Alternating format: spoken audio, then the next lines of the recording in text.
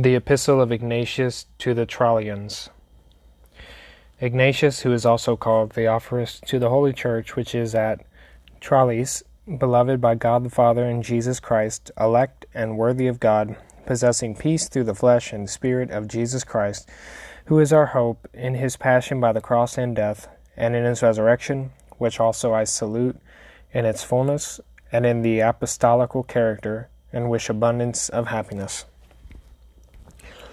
I know that ye possess an unblameable and sincere mind and patience, and that not only for present use, but as a permanent possession, as Polybius, your bishop, has shown me, who has come to Smyrna by the will of God the Father, and the Lord Jesus Christ, his Son, with the cooperation of the Spirit, and so sympathized in the joy which I, who am bound in Christ Jesus, possess, that I beheld your whole multitude in him. Having therefore received through him the testimony of your good will according to God, I gloried to find that you were the followers of Jesus Christ the Savior.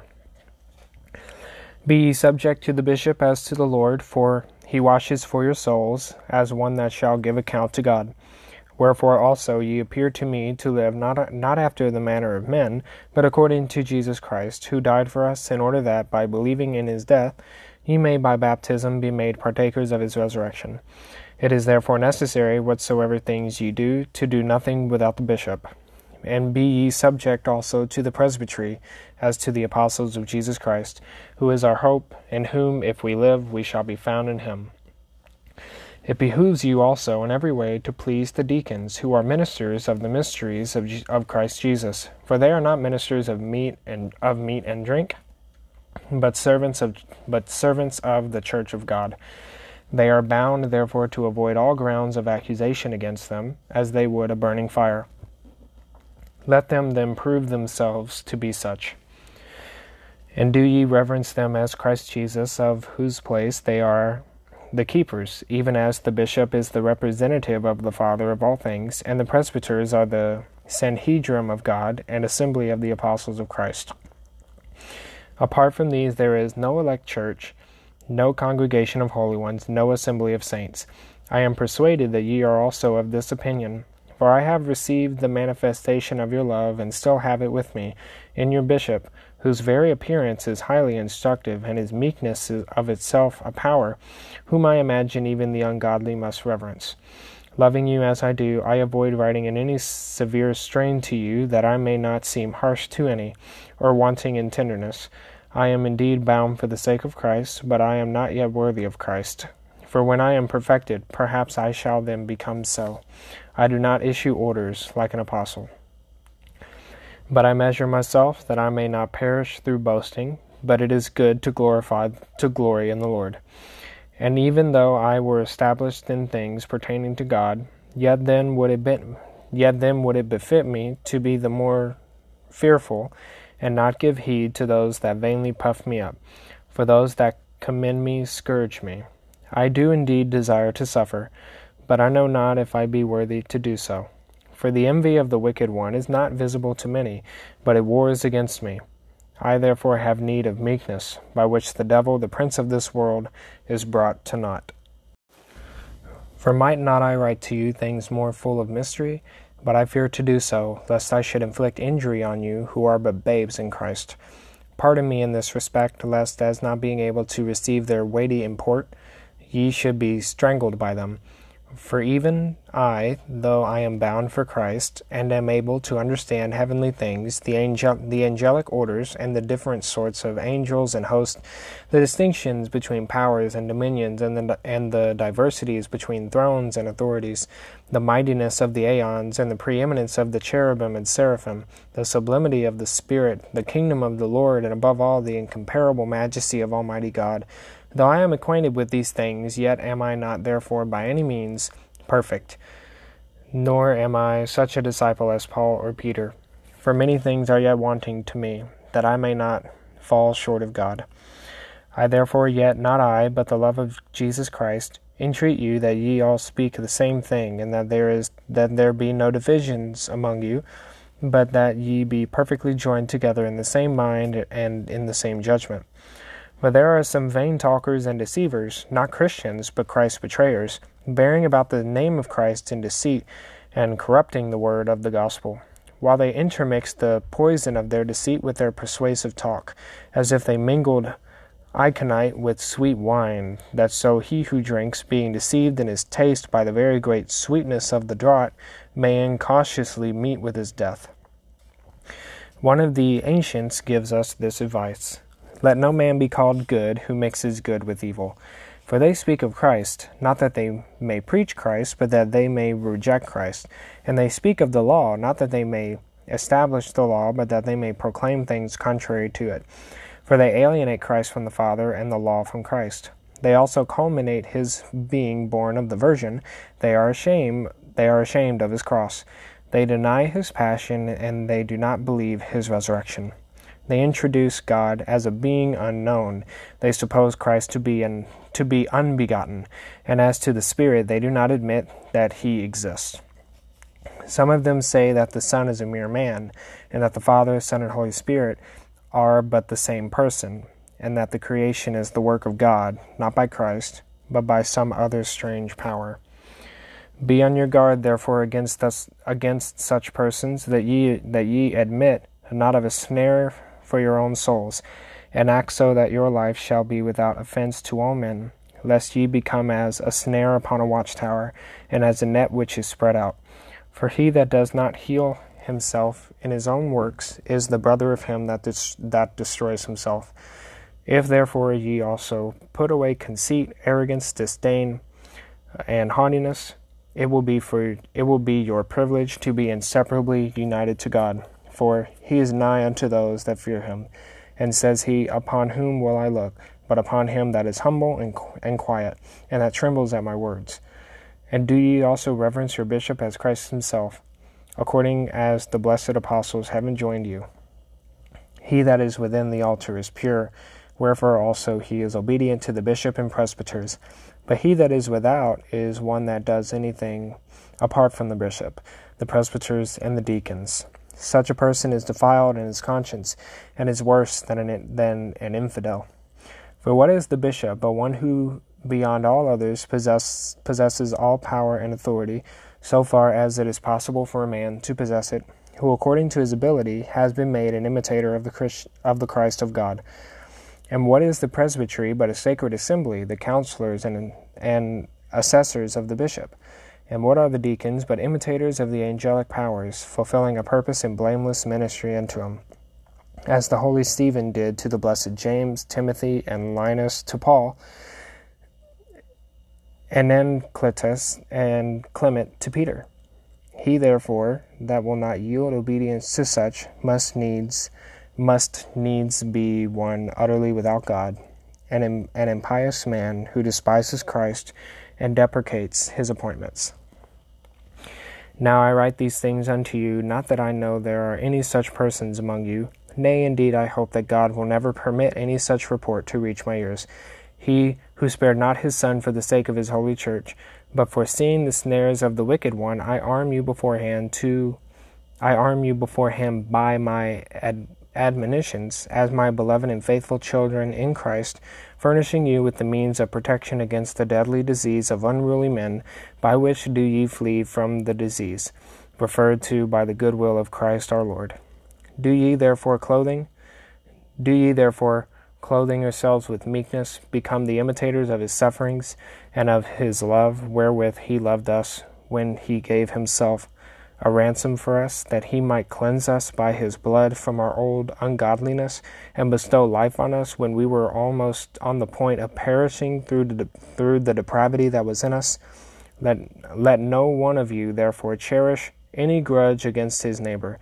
For says our Lord, Forgive, and it shall be forgiven unto you. Give no occasion to the Gentiles, lest by means of a few foolish men the word and doctrine of Christ be blasphemed. For says the prophet, As in the person of God, woe to him by whom my name is blasphemed among the Gentiles. Stop your ears, therefore, when anyone speaks to you at variance with Jesus Christ, the Son of God, who was descended from David, and was also of Mary, who was truly begotten of God and of the Virgin, but not after the same manner. For indeed God and man are not the same, who truly assumed a body, for the Word was made flesh, and lived upon earth without sin. For says he, which of you convicteth me of sin? He did in reality both eat and drink. He was crucified and died under Pontius Pilate.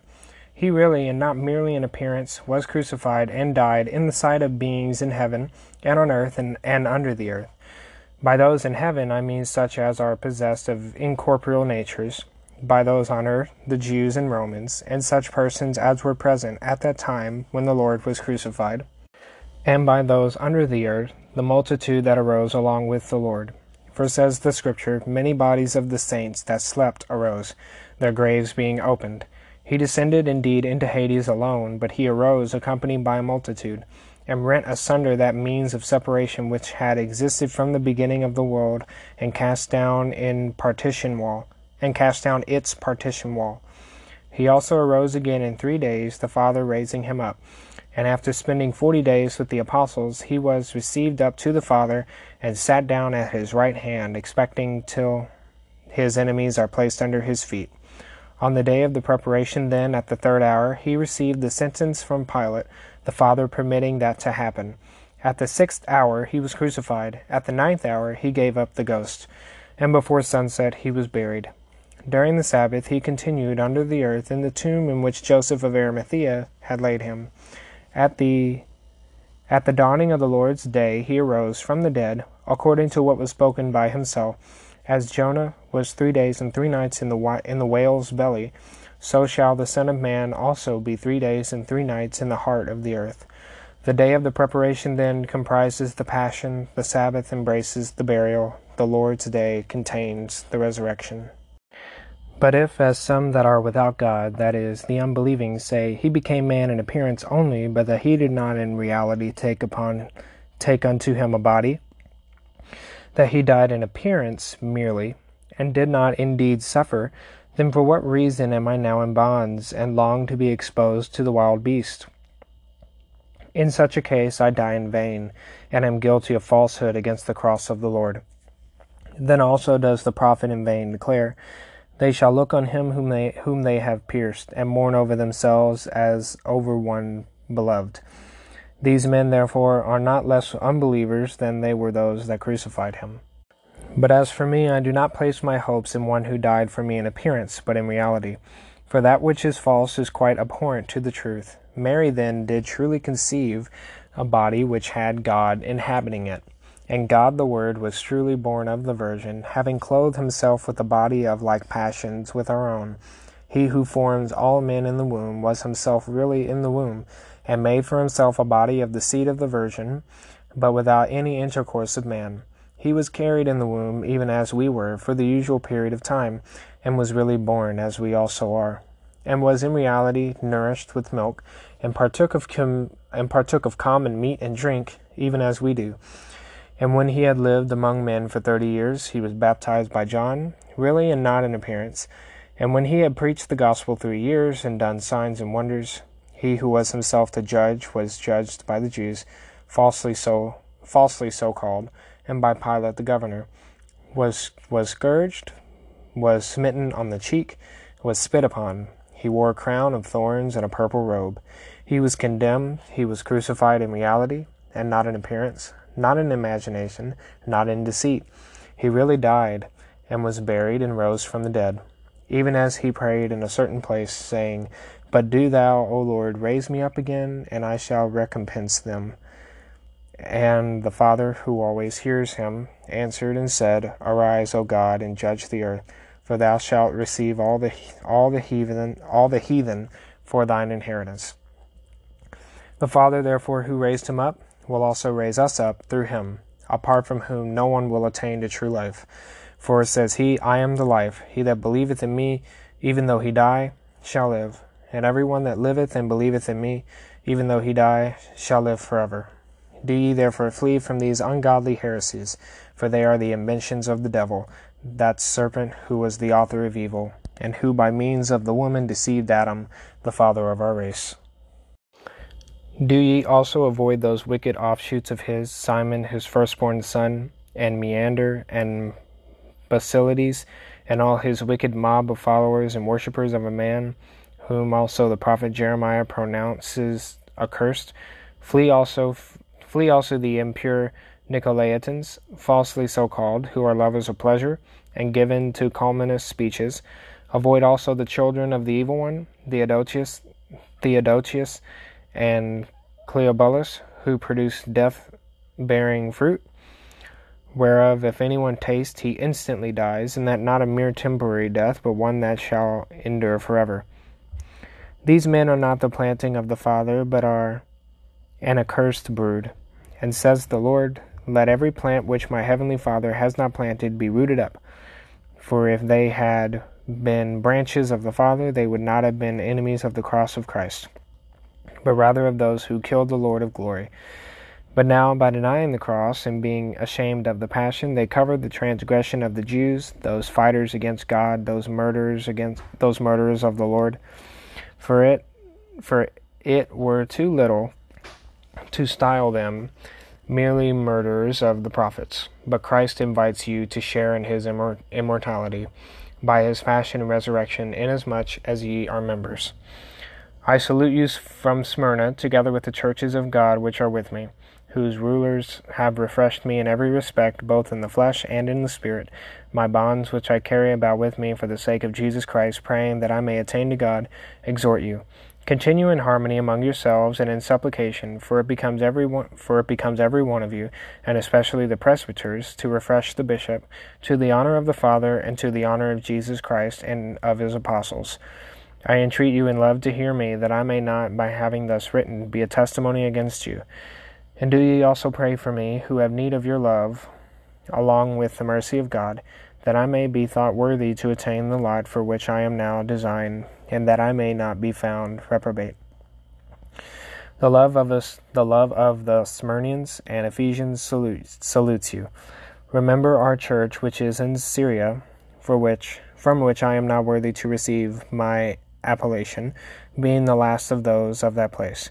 Fare ye well in the Lord Jesus Christ, while ye continue subject to the bishop, and in like manner to the presbyters and to the deacons. And do ye every man love one another with an undivided heart. My spirit salutes you, not only now, but also when I shall have attained to God. For I am as yet exposed to danger, but the Father of Jesus Christ is faithful to fulfill both mine and your petitions, in whom may we be found without spot. May I have joy in you in the Lord.